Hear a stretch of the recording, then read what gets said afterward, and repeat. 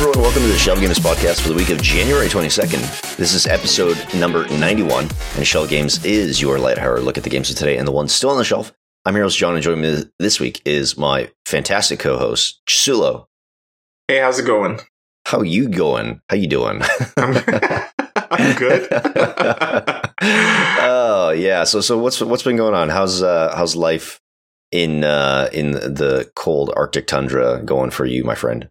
Weather's great here. I mean, there's barely any snow on the ground right now. I'm looking outside. Yeah, it's like melting. It's like plus what's the temperature right now? Oh, it's -8. It's -8 right now, but it's definitely positive whatever. Plus whatever yesterday, because I wasn't even wearing a winter jacket. I was just wearing a fashionable bomber jacket. Well, you can come out to the West Coast, and we do that all the time. Yeah. I know it's better there for sure, but the weather hasn't been terrible here, which has been nice. So the weather's been good, but how have video games been going on for you lately? You've been since the weather's so nice. I imagine you haven't had time to play video games. You've been out enjoying the what did you call it? Balmy weather. I didn't use that word, but yes. So what have you been up to? What have you been playing? Because I know you're always living that Switch life, playing Breath of the Wild. I haven't been playing many video games, but that does not mean I haven't been buying games. That's what I do now. I buy games that I don't play. Right. I just picked up Civ 6. Right. Finally. Because I know you felt that was reasonable to me. Yeah, you fell like head over heels with Civilization 5. Civ a couple 5 years is a back. great game. Yeah. That's a great ass game. So you bought Civ 6, but you haven't started it yet? No, I haven't had time. But I picked up Civ 6 in a Humble Bundle, so I only paid $12. Oh, nice. As opposed to like the $80 they're charging on Steam. Mm-hmm. So what else have you been playing? Because I know, I think on the last episode you talked about picking up a microphone and Assassin's Creed Origins bundle. Yeah, haven't got back to that yet. No, you haven't sunk more time into it? No, I barely touched a video game recently last week. I'm not qualified to be on this podcast. But there have definitely been some, like we talked last week about some of the interesting announcements for Switch. Yeah. And yeah, the more and more I hear about like some of the re-releases that are coming out for that console, I'm kind of more interested. But I'm also curious about whether I would actually get around to playing them. Like whether having the console that you can take with you or play it at home, whether that would even incentivize me to play those games, because like when I'm out away from the house, I'm usually not in a position to play games. It's rare that I'm not like driving someplace or have time between what I'm doing, at school or whatever, So I actually don't like. I like to romanticize the idea of having a Switch and be like, oh yeah, this would be great. I can play it on the go and stuff. But I think in all actuality, I probably wouldn't, because the few times that I get mobile games on my phone and kind of fall into them pretty hard, I've stopped doing that because I'm just like, oh, you just don't play this shit on your phone, John. So just don't even bother. I can't remember the last time I played a mobile game on my phone. Yeah. Did I even pick up Monument Valley 2? I don't know. I don't remember. I did, and I really enjoyed it. I think I talked about that on the show. I might have played that, but I don't remember playing it, so maybe not. Yeah. But yeah, outside of romanticizing and fantasizing about the Nintendo Switch, I've been playing a little bit of Dota, a lot of Rainbow Six Siege. Those are sort of the two big games in my life right now. Yep. I'm currently calibrating my seasonal ranked in Dota 2, and it is. What does that mean?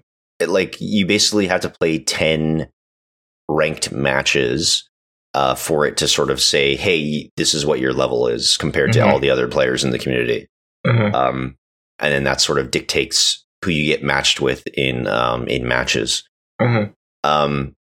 So for the longest time, I didn't do that because I was just like, oh, I don't really care where I am, and I'm just kind of working on my own skill. And but that was because you could only calibrate once in Dota 2, and then you were kind of stuck there, and you had to work your way up and down the ladder. Yeah. And when I did that the first time, the system they had in place felt like really punishing for people who play support. And it basically didn't take into account a lot of the stuff that you do around the game. Like it didn't take into account, you setting up plays for other players. It was basically just like, how many kills did you get? How many assists did you get? And that was kind of what dictated your placement. And so it like really tanked my rank, and I felt like really shitty after. But they've changed it so that you actually now calibrate every season, and I'm not sure how long the seasons are, like if there's 2 a year or if there's 3. But I figured, okay, so there's less onus on calibrating well the first time, so I can just do it and kind of be done with it. And I'm halfway through right now. I've done 5 matches out of 10, and I've won 1 and I've lost 4. So it's not going great, and I don't have high hopes for where I'm going to land. That's interesting. That kind of sucks, but it's whatever. Also been playing a lot of Rainbow Six Siege. I have a friend who is very, has played a lot of that game and is very good and has been very highly ranked in that game. So it's fun to play with him and his friends and sort of learn the game that way, because they point out things that are kind of obvious, but like you don't necessarily think about them in the moment. Yeah. Like, hey, don't stand here and don't watch that door because you're exposed from this other angle, or don't use that gadget in this way because it'll, it's easy to spot and it's not going to catch the attacker the way that you want it to. So it's really cool playing with them. I've got some other friends that have been getting into it. Like Ted's been playing a little bit of it. Our friend Megan has been as well. She and I actually played a ton yesterday.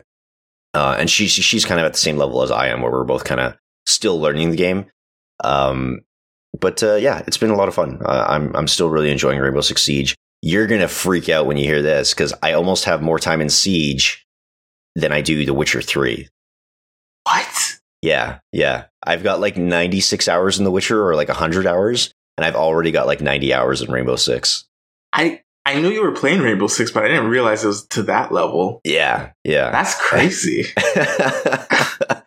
It's very quickly, becoming another obsession. I wish I knew how much time I had in The Witcher. It's hard to, maybe I can check in game. Because I got The Witcher 3 from GOG. Good old games, yeah. Yeah. And so like I launch it through Steam, so it doesn't really track the time I spend in it. But I think I can track the time in game. But either way, I'm blown away that you spent almost more time in Rainbow Siege. You're gonna pass The Witcher 3 with I did very soon, yeah. And it's kind of sad. But you know what?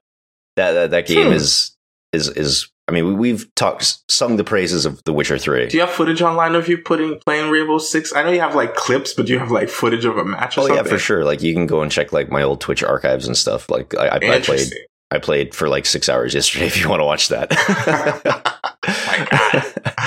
That's intense. But speaking of The Witcher 3, let's move on to the news of the week. For those that don't realize what just happened, we just flipped the format of the show, where we're going to start talking about the games that we're playing just to sort of warm up, and then we'll get into the news of the week, and we'll see how that format works for us in the weeks ahead.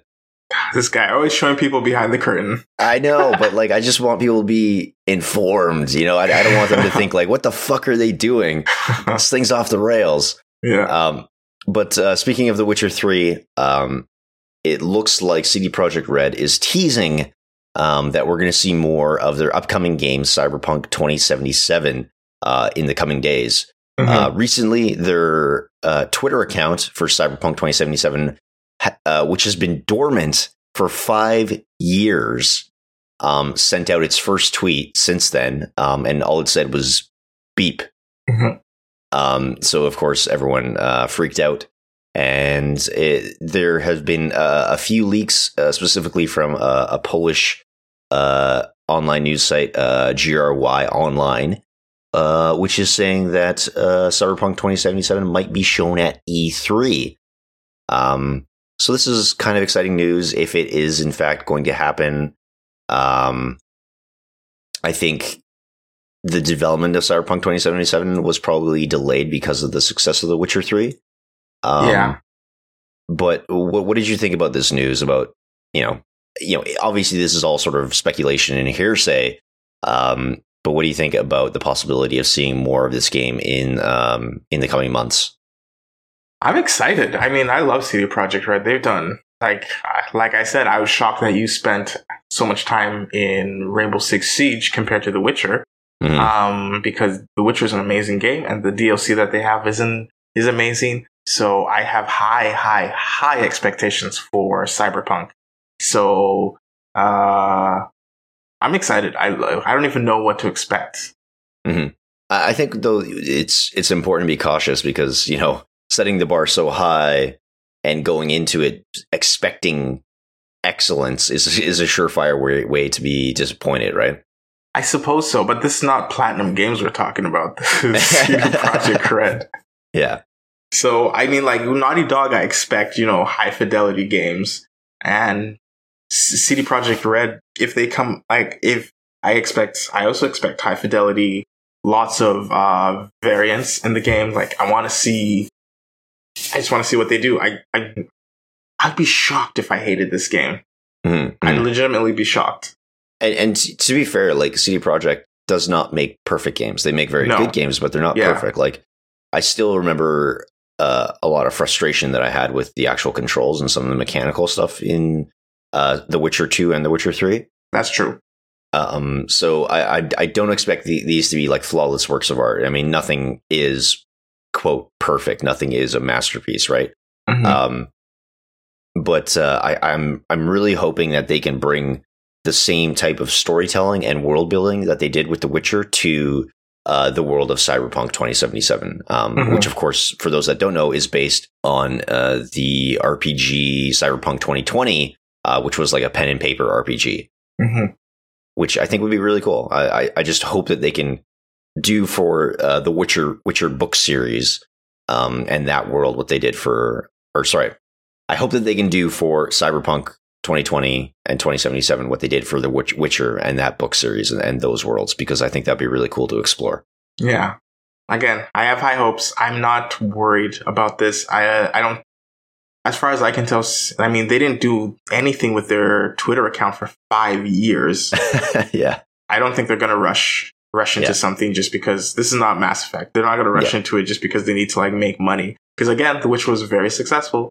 So yeah, I'm excited. Do you think they'll ever do another Witcher?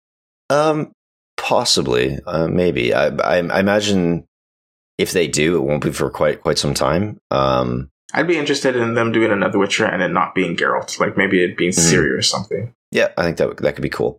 Yeah. So last week we were talking about Tencent and some of the moves that they were making, trying to bring very popular Chinese games over to other markets like North America and Europe. But of course, people still see China as this untapped market. And someone who's trying to get a piece of that pie is Lego. And Lego is going to be partnering with Tencent to develop licensed video games and other content for kids there. So they have some expected releases that are going to be coming out later this year. And I'm just going to quote this piece from The Verge here where they say, quote, the partnership will include the creation of a dedicated area for kids to watch Lego videos on Tencent's platform, as well as the development of Lego branded games. The Danish toy maker will also publish and operate Lego Boost, a simple, programmable, and connected robotics kit released in June last year. So that's kind of interesting that Lego is going to be moving into China with the help of Tencent. For videos, games, and toys. Can any video game move into China without Tencent's help? I don't think so. Yeah, I think it's either Perfect World or Tencent. You got to get it on board with one of those companies to get in there. So Lego has been struggling in the last little while. They had their first big revenue drop in September, and they had to cut over 1,000 jobs in the US and Europe. So it's interesting that they're like moving into China. So what did you think about this news? I don't have strong feelings about it. I was never really a Lego kid. I didn't, now that you mention it, I can't remember last time I saw a child playing with Lego. All these kids play with their iPads. Yeah. So it's all digital now. So Minecraft is the new Lego. Yeah, and it's interesting because I think in the last 10, 15 years, Lego has tried to make this shift towards mobile games and online games, because they know, like, hey, the physical game space is becoming harder and harder to be profitable in. So I'm very curious to see how this move is going to go for them. Mm-hmm. But so some of those Lego games are actually pretty good. Like especially the I was about to say branded. That's not the right word. Like the stuff that they do for Marvel and DC. What is it called? I know what you mean. Like licensed. That's the word I'm looking for. There you go. Licensed, yeah. But yeah, so some of those are a lot of fun. But I also found that they can be like really repetitive, and it's just kind of like the same game over and over. Yeah. But anyway, so it'll be interesting to see if Lego can boost its revenue by moving it to China and what they have planned there. So speaking of China, we've talked in the past about some of the cheating that has been going on in PlayerUnknown's Battlegrounds and how that's causing a lot of issues for that community. But Tencent, again, with the help of the Chinese authorities and Chinese police, have moved to find and bust a lot of these underground rings that have been responsible for cheating bots. Mm-hmm. And the numbers here are kind of wild because the police there have opened at least 30 cases and made more than 120 arrests. Just from, people that have been making these cheats and these cheat bots. And so basically they give you aimbots and wall hacks and that sort of thing. It's just kind of wild that the Chinese authorities got involved with Tencent to crack down on this, and they arrested that many people. It is wild. Cheating is annoying, but I did not realize it was super illegal like that. Mm-hmm, mm-hmm. But I'm sure there's a lot of money that these people are making, and especially with the popularity of Battlegrounds, it has almost 30 million players worldwide, and 10 million of those are in China alone. So it makes sense that cheating is probably becoming big business. They also note here that a lot of cheat makers will turn leaderboards into like an advertisement for themselves. Yeah. Basically just like put their contact information like in their username or whatever. Yeah. So I don't know. I think that's, again, just kind of wild that they crack down on that many people. I'm just like picturing like SWAT teams busting into people's, homes, and they have like all these computers like running wall hacks and stuff. And so yeah, what did you think about this crackdown in China? It surprised me. I didn't realize that was illegal. I mean, It's definitely frustrating if you're playing the game and people are cheating. But I didn't think anyone was going to get arrested for that. Mm-hmm. I thought they'd get banned from the game or something, but arrested. Goddamn, that's so severe. It's just a game. Mm-hmm. But again, like you said, when you mentioned the money, I'm like, oh yeah, of course. When money gets involved, then the government's like, are we getting a cut of this? Because if not, they're going to jail. I can see it. It's surprising, but I hope it helps, because PUBG has been plagued with cheaters as of late, which is really unfortunate. Yeah. I was actually hoping Ted would be around because he's kind of gotten really back into PUBG in the last few days. Yeah. So next time he's on the show, we'll have to talk to him about that and see if he's still encountering cheaters or if it's kind of tapered off a little bit since they've decided to crack down on this. Mm-hmm. I find it amazing that there are more PUBG players in China than there are in the US. Mm-hmm. That China eclipsed the US pretty quickly with that game in terms of number of players. Yeah, absolutely. I mean, they have the population they do. On a lot of other parts of the world. So, like, if something becomes popular there, it is very big. Mm-hmm. Speaking of cracking down, so a guy in Canada who was accused of spamming Twitch with hateful messages and spam has been or has had charges pressed against him. So this was a filing by Twitch in civil court, basically noting that this person was connected to ChatSurge. This was an IP address that they found sort of just outside Vancouver. This person, Brandon Apple, has the charge of criminal mischief in relation to computer data being pressed against him. And the BC Supreme Court has forbid him from creating any robot, bot, crawler, spider, blacklisting software or other software aimed at Twitch. So the charge hasn't yet been proven in court. But this is kind of an interesting story. Just like, again, you're talking about how you're surprised that like people could be arrested for creating cheat software. Yeah. But again, they're making a lot of money off of that. So it's also very interesting to see that this person who was spamming a lot of popular Twitch channels with hateful messages and just spam and whatever else has been brought up in charges here in the province of BC. So what did you think about that when you read that? This surprised me less. I mean, it still surprised me, but it surprised me less than the PUBG cheaters thing, because we do have laws in Canada against hate speech. And if you're just going around like saying hateful shit to people, someone's going to come and talk to you about it. Yeah. Yeah. So as opposed to other parts of the world, or specifically the US, where people like to make the arguments about freedom of speech, but even the people that make that argument don't necessarily understand the laws in the US, because there are certain things that are protected and certain things that are not. Specifically, like you mentioned, in Canada, we have rules against hate speech. Right. So this guy, Brandon Apple, he flooded over 1,000 Twitch channels with over 150,000 messages. And again, it was just like really hateful stuff. Right. So I guess like it is, if they were going to press charges anywhere, to have it done in Canada was probably the easiest place to do that. But even then, I don't know what sort of penalty this guy is going to face, like whether it's a fine or, it forbids him from basically doing this again. But I don't think he's going to face jail time, and I don't necessarily know if he's going to be fined substantially. Do we have any idea how old he is? None of the stuff that I'm looking at tells us how old he is, but because we have his name, it probably means he's an adult. Yeah, that's true. Just some people's kids, But anyway, so that was kind of an interesting thing to see that Twitch is, though platforms like Twitch and YouTube can be critiqued sometimes about like them not taking a stance for harassment or like spam.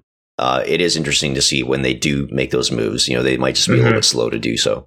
An interesting new competitor to Steam has cropped up in the last little while here, and this is called Robot Cash. And one of the biggest complaints with Steam and the rise of sort of digital games and a lot of physical copies kind of going away is the fact that you can't resell them, or at least you can't do so easily. Or without facing any sort of penalties outside of like really shady key resellers like G2A. So this new organization, Robot Cash, is a new platform from In Exile CEO Brian Fargo and Lee Jacobson, who used to work at Atari as an executive. And so there are two ways that they want to have this platform stand out from something like Steam or Good Old Games or Humble. So the first big one is resellable games and a built-in mineable cryptocurrency that they're calling Iron. Because everyone needs a cryptocurrency now. So we should. I'm not getting into it right now. We should start a cryptocurrency, like a Shelved Games cryptocurrency. Shelved coins. Oh, geez. So the way that they describe this is you'll be able to resell games using blockchain technology, which I still don't really understand, which generates a record that cannot be changed and is used by many modern cryptocurrencies for record keeping. Each sale will net you 25% of the proceeds, with 70% going to developers and publishers. And you'll get, publishers. This is a big change from Steam, because on Steam, publishers and developers only get 70% of the cut of the game. So if I pay $10 for a game on Steam, the people who made that game only see $7 and Steam gets $3. So at least with this platform, with Robot Cash, they are saying that 95% of the sale will go to developers. Yeah. And when you resell your games, you'll be paid in that cryptocurrency in Iron, which you can exchange for cash theoretically, or just to buy more games.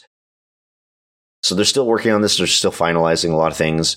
But what do you think about this competitor to Steam sort of addressing this big issue that people have been talking about for a long time, not being able to resell games? I don't even understand the idea of reselling a digital game, because of the idea, like, reselling physical games, I get that, because there's limited copies of physical games, but digital games should be unlimited. Like, why would I even resell it? Like, why? What's the point of, like, I don't understand. Like, if I play a digital game and I resell it, like, is it used? Like, what does that even mean? I don't even get that. I don't understand that. I guess because the thing with digital games, as opposed to physical games, is you're not buying a product, you're buying a license, right? Right. So I'm basically paying Steam and the developer a fee so that I can have access to this game in perpetuity, I guess. At this point with Steam, I always have access, theoretically, unless Steam and Valve go away tomorrow, which is to a whole, I'm going to say unlikely, but if it happens, like all of a sudden I'm out my entire Steam library. Yeah. They'd have to get into some like serious legal trouble to go belly up. Yeah, for sure.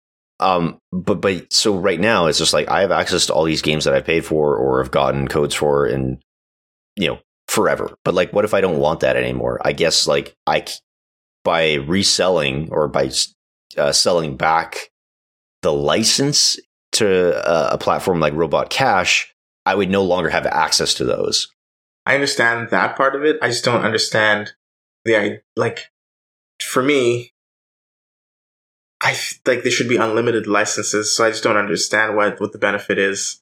I guess it's the benefit is more on why would Steam or this Robot Cash rebuy a license? Right. Because I guess you're saying like what benefit does it give to Robot Cash? Yeah. I guess the benefit obviously is on the consumer, sort of like, hey, you can still get a refund even if you've had this game for a year. Mm-hmm. So I'd be interested to hear more about their economy and like you said, like what's in it for Robot Cash? Like how are they? They're obviously making some profit off of the sales, 5%, not a lot, but they're making some profit off of each sale. Mm-hmm. And so what happens when they sell those games back? But I guess because they're not necessarily giving you cash, they're giving you a cryptocurrency, right? Yeah, that's true. Oh yeah, they're paying into cryptocurrency. Yeah, I forgot about the cryptocurrency. And again, I feel like my knowledge about cryptocurrencies as they currently stand is kind of subpar, and I wish I had a better understanding of that market. I wish I'd purchased Bitcoin back when I first heard about it. It was around $25. Yeah, but I would have sold it way before it got to the price it is. It would have hit like $100, and I'm like, sell, and then when I hit $20,000, I'd be like, shit. But one thing that I've also heard is that with a lot of cryptocurrencies, it can be sometimes a little bit difficult to turn that into cash. Oh, for sure. Just because of processing fees and a whole other bunch of red tape. So yeah, I'm hesitant about a platform like this, especially with just like how, it seems like there's almost this like gold rush for cryptocurrencies, but it also kind of seems there's way too many of them already. But it also kind of seems like the time for them has passed. So I'm not sure if like one will sort of stand out as like the obvious dominant one, like Bitcoin, or and whether all these other sort of startups will go away, or like I'm really not sure what's going to happen in the coming days here. Yeah, I like it as a consumer. I love it because if I looked at my Steam library right now, I could probably sell over half of the games and be okay with it. Mm-hmm. Because, like, half of them I play, half of them I don't play. Actually, I don't even think I play half of the games I have.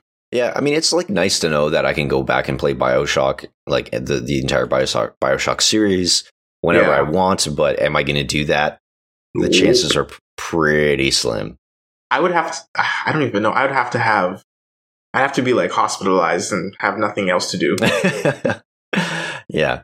So let's maybe talk a little bit about VR, because we've been chatting about that over the last few weeks as well, sort of discussing, what is the future of VR and where is it going? But there was an incident in VR chat, that sort of popular application where, we talked last week about how there's like some very problematic memes and just like really racist shit that was happening in some of the communities there. And like, how do you moderate, these public rooms where people can talk to each other?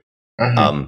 So something happened in VR chat just this last week where there was an incident of a player actually having a seizure in VR in one of these public rooms.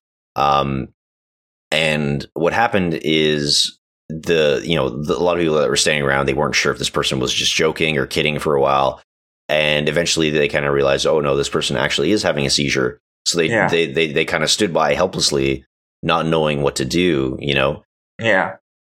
And, you know, eventually they kind of had people back up and, you know, just give this person like virtual space, I guess. And they're trying to talk to them and trying to get them to respond. So the reason they were able to see this happen is because this person had like a full body tracking suit on. Yeah. And they collapsed. You know, their breathing was really labored, and thankfully the person was okay.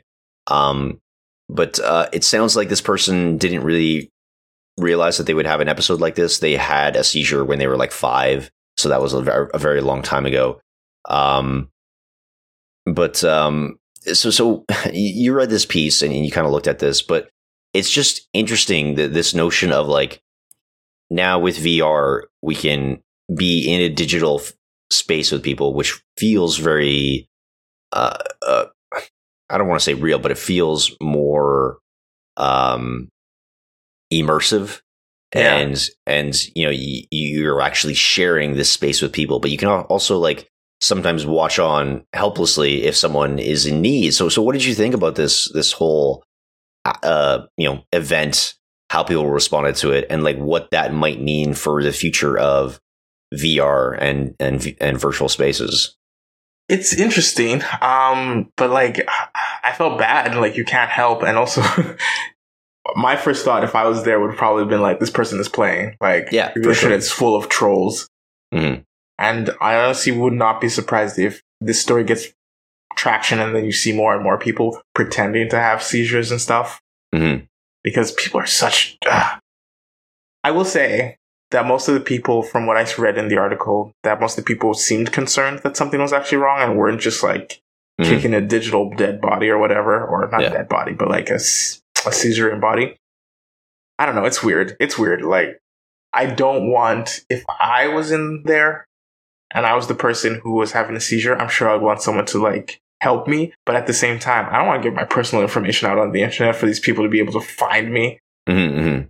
That's scary. Yeah. It's tricky.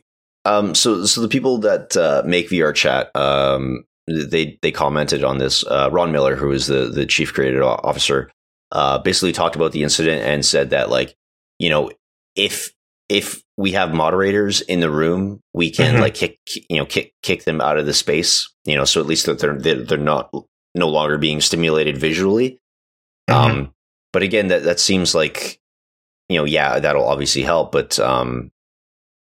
you know, that it's so wild to me just thinking, like, because there have definitely been instances where you see people streaming and they like have a heart attack and then like no one knows, like, oh shit, like who do we call? Like, do we like who, like, how do we get aid to this person who is in need of it? But we can see them. We can see them in this, whether it's on a stream or we can see them in this virtual space. How do we help this person? I think that's a very sort of troubling question, and one that we haven't really figured out yet.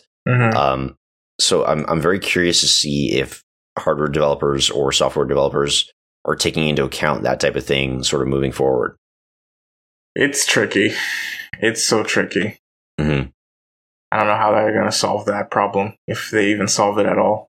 Mm-hmm, mm-hmm. Like you said, like even having some sort of like, I don't know, like a panic button or something, or like a medical alert button on like a VR headset, or you know, something like that. I just, you know, but again, I wouldn't be comfortable with it. Yeah, like it'd be helpful, but it's terrifying. Yeah, and again, like, you know, if you've never had an episode like this, that doesn't necessarily mean, or like you would never know. You would never know to even sort of plan for that type of thing. Mm-hmm. So in some more troubling news, there was a number of reports that came out of France commenting on the work environment at Quantic Dream. So for those that don't know, Quantic Dream is David Cage's studio, and they had done stuff like Heavy Rain, Beyond Two Souls, and they're working on the upcoming Detroit Become Human.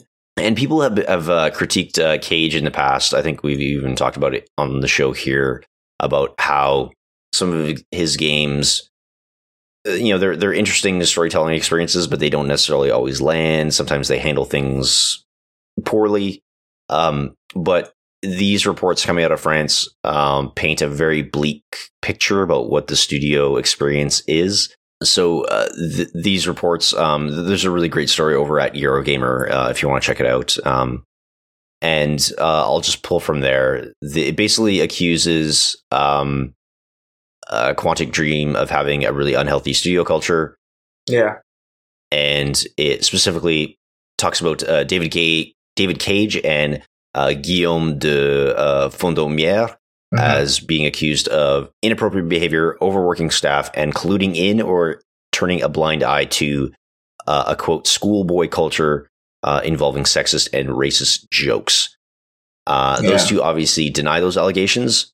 But this is the one thing they talk about is a cache of over 600 controversial photoshopped images dating back to 2013. Le Monde in France reported on this, and they say the most shocking images present Quantic Dream's collaborators in sexual positions, adorned with homophobic or sexist slurs, or even made up to look like Nazis. So a lot of these were apparently sent around in group emails, photoshopped images, and these were kind of discovered by an IT manager who saw a couple of these and then started digging and finding a whole bunch of these. And yeah, just sort of like paints this really bleak picture and very like dark picture of what the studio culture there is. Yeah. Cage is also accused of a lack of consideration for female colleagues and of making dirty jokes, smutty remarks. Others have apparently witnessed homophobic or racist jokes. And one incident involved a burglary caught on CCTV. And after watching it, Cage apparently said to a Tunisian employee, is that a cousin of yours? So what did you think about this huge report? So there were 3 different outlets in France that reported on this. So what did you think about that, Gisela? It's disappointing because these stories keep popping up. It seems, I'm not trying to say that this is new, because I'm sure a lot of this sexual harassment and poor behavior in companies has been going on for a long time. It's good that it's coming to light. And it's just disappointing to hear it all the time. It's like, where is the company where this shit is not happening? Yeah. So I don't know I wasn't there, so I don't know the full story. Obviously, no one ever admits to this stuff. They're always like, no, I didn't do that. But I'm skeptical. People in power tend to do shitty things. Power corrupts. Power absolutely corrupts. Yeah, absolutely. And especially if you're working someplace where this is allowed to fester. It's always like something small that leads to something bigger, and then it just kind of snowballs to the point where this type of thing is acceptable. And, I've definitely worked places where that type of attitude exists, where, like you say, you start with those sort of small transgressions or those small jokes to the point where they get sort of out of control. Yeah. And I can definitely see like where this starts. It's just like, oh, let's Photoshop a picture of our studio head onto the body of a dictator because he's working us so hard. Ha ha ha, that's funny. But then all of a sudden it gets to the point where you're, like they note in this report, where it's just very homophobic, very racist and sexist, and it kind of gets out of hand because no one, puts their foot down. Mm-hmm. It's just, unfortunately, video games tends to be it's getting better, but it has historically been a boys' club, and I do feel that needs to change because shit is so toxic. Ugh. Yeah. Even like online, it's just ridiculous how toxic people are to women in gaming and playing games. And I don't know. It's such a bummer. Like if I have a daughter in the future, that shit will make me so sad. Yeah. Keep your penises to yourself, people. No one wants to see them. No. So one of the things that Cage said in response to this, which is kind of a shitty defense, is he says, quote, you want to talk about homophobia? I work with Ellen Page, who fights for LGBT rights. You want to talk about racism? I work with Jesse Williams, who fights for civil rights in the USA. Judge me by my work. Yeah. Which is kind of the same as saying, like, I can't be racist. I know a black guy. Yeah. So kind of a really shitty defense from his part. I don't know, man. I just like this kind of like the times that people have critiqued some of Cage's work and some of his games and said like, hey, you mishandled this representation of this woman, you like really mishandled this discussion of race here, like it makes me I was already like really worried about Detroit Become Human. Now I'm just like, fuck man, what is this game gonna be? Like I don't even know. Like it kind of like, so anytime that like that critique arises where it's just like, yeah, they didn't really handle this discussion of this social issue very well. Now there's sort of like a background for why that may have happened. Yeah. And that kind of leaves me very disappointed. It's disappointing. And David Cage's comment, like you said, is really dumb. Like I can't be homophobic. I worked with LGBT characters. It's silly. Yeah, it's a really shitty defense. So let's maybe talk about some lighter news to sort of end the show. Just so Nintendo had a mini direct or a Nintendo Direct last week, and they announced Nintendo Labo, which is pretty out there. Can you tell me what the heck Nintendo Labo is? Basically, it is a cardboard box that Nintendo is going to charge you $60 to $70 for. Oh, Jesus. I mean, like, it is kind of cool, but again, Nintendo with their price points. I love Nintendo, but the price point of Nintendo products, especially their accessories, tends to be, like, way too high. Like, if this stuff came out and it's like, oh, it's 20 some odd dollars, I'm like, oh, that's kind of cool. But it's so expensive. But can you tell me what Labo actually is? Well, you get cardboard at an expensive price. You got to put it together yourself like IKEA furniture. And then it comes with little games that you can play that will apparently make the cardboard move, or you can like make a little piano with you and put your Switch into this flimsy piece of cardboard. Or you can make, it's like, oh, robot backpack for $80. It's like literally a cardboard box on your back that you put your Switch into, which is like, that's sketchy. I don't know. Nintendo's hilarious and interesting. I do not think that this is I think they're going to sell quite a few of these, but I don't think this is going to be something that we're going to see a lot of in the future. Like, I'm not expecting like 5 generations of cardboard boxes. It's definitely interesting because you have all these, cardboard things that you put together, like a little house or like a piano or a fishing rod or, all these little things. And then you kind of like slide the Switch's remotes into them or the screen itself. You can check out the video. It's kind of an interesting proof of concept thing. But yeah, I don't know if this is going to take off. I feel like this is really cool for kids. I think it's a really interesting idea. Like, there are things out there sort of like this where, you're interacting with a physical toy, but it's manipulating something on like a digital screen. So yeah, I mean, kids fucking love cardboard. Like, I don't know, this might take off. Yeah.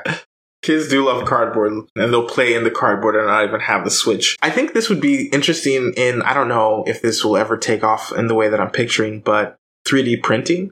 I think that kind of stuff would be cool with 3D printing, but I don't see that happening anytime soon. I don't know. That's weird. I shouldn't talk shit about it until I actually try it, but I'm not that interested. Yeah. It seems like a gimmick. Kind of, but it also seems like a creative outlet as well for a lot of kids. I don't know how much freedom you're going to have in the things that you build. And again, I think the price for some of the cardboard kits might be a barrier to entry. Speaking of price, Nintendo is charging $69 for this, and it's coming out on 420. So I read that article. The number of times they mentioned 420, I'm like, stop it. Just stop it. They just kept on telling me, like, oh, it's a great date on 420. On 420. 420. 4/20. Yeah. It's like, okay. Enough. I think this is kind of interesting. I imagine there are a lot of people who do like educational toys that are probably eyeing this very closely and seeing if it takes off.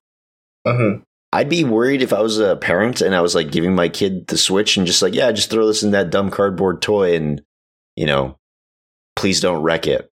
I imagine there are going to be a lot of damaged screens and controllers as a result of Nintendo Labo. Yep. Because again, this is just cardboard. It's not like if you put it together poorly, it will fall apart. Yeah. But some of the stuff with Labo looks interesting. Like they've got like moving parts and gears and cogs that you put together with like some sort of, I don't know if it's like string or elastics or something. But it definitely looks like an interesting experiment. And to like give Nintendo credit, they always do. They take chances and they do interesting things by trying to explore the space around video games and sort of experiment with what the definition of like play is. So yeah, I don't know. Do you have any other thoughts on Nintendo and doing Labo? I'm sure they're going to make a lot of money because cardboard does not cost $80. Yeah, very true. Very true. I mean, in fairness, it does come with a game, but still. Yeah. Okay, so I think that's going to be it for news. So let's maybe move into some recommendations outside of games. What did you want to recommend to the folks at home? Oh, that's a good question. Black Mirror season 4 is out. Check that out. Black Mirror is kind of interesting.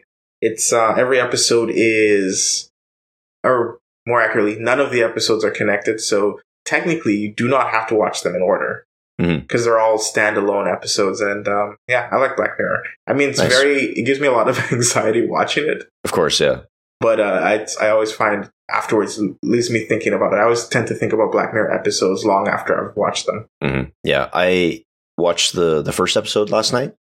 Of season 4 or just like of season 1? No, of season 4 with the USS Callister or whatever. That was really cool. I liked it because it was definitely like a sort of a spin on Star Trek, which was kind of fun.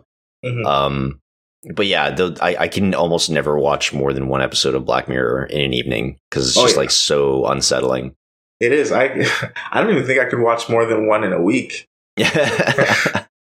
It's just so much anxiety. I feel so much anxiety when I'm watching it because you just know this isn't going to go well. The thing is, at the end of an episode, they're not scary. So at the end, you're not like traumatized, but you're just like, that didn't end well. But yeah, I don't know. Black Mirror. There's almost never a happy episode of Black Mirror. The only one that I can think of is San Junipero.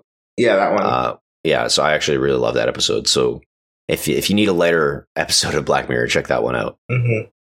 Cool. I think my recommendation this week is to check out my new video game column. The people that I work for at the student newspaper. Nobody could see, but John threw up gang signs.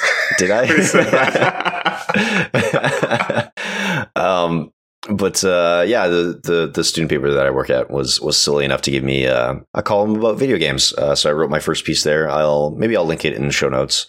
So I'm going to be doing that every 2 weeks and just talking about what's going on in games and writing about stuff that I want to do.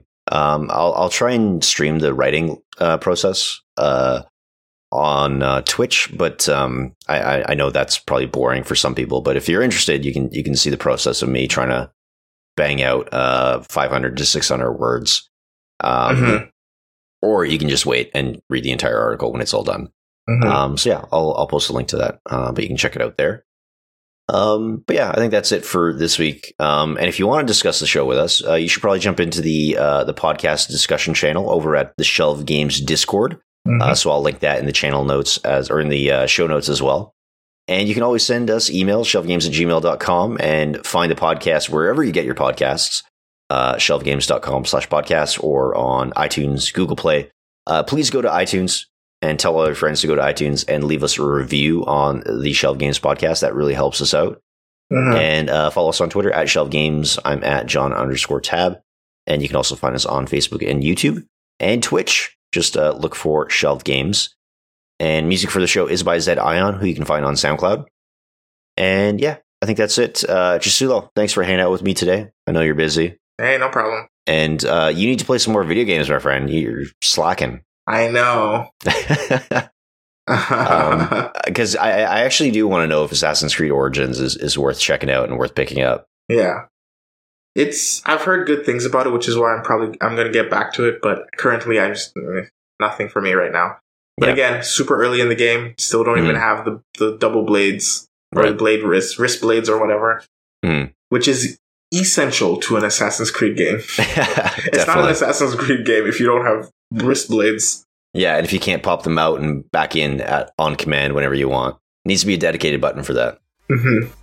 But yeah, so that's going to be it for us this week, folks. And hopefully we will see you again next week. So until then, you know what to do. Go and grab a game off the shelf because you never know what you're going to find.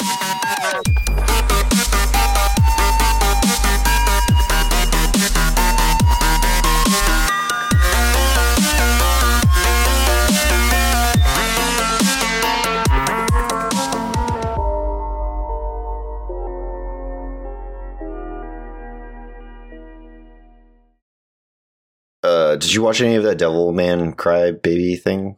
I watched a few episodes and I just gave up on it. Not good? I don't get, I couldn't get what they're trying to do with it. Mm-hmm. And it's just like straight up like, I just didn't like the way they were treating, like, I don't even know if I would call it, like Liz called it hypersexual, and I'm like, no, this is just straight up sex. They're just like straight up showing sex. They're not showing genitalia, but this is like softcore porn. That's interesting.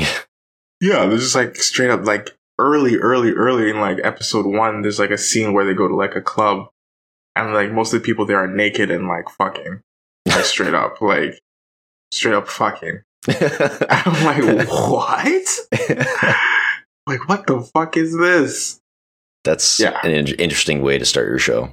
There's so much sex in that show. And it's because I watch most of my stuff on the bus. I like after like a few episodes, I'm like, I can't fucking watch this. People are like looking at my phone thinking I'm like some sort of like pervert, like watching hentai or some shit. I'm like, no, this is Netflix. This is Netflix original. yeah. This is just anime on Netflix. Don't worry about it.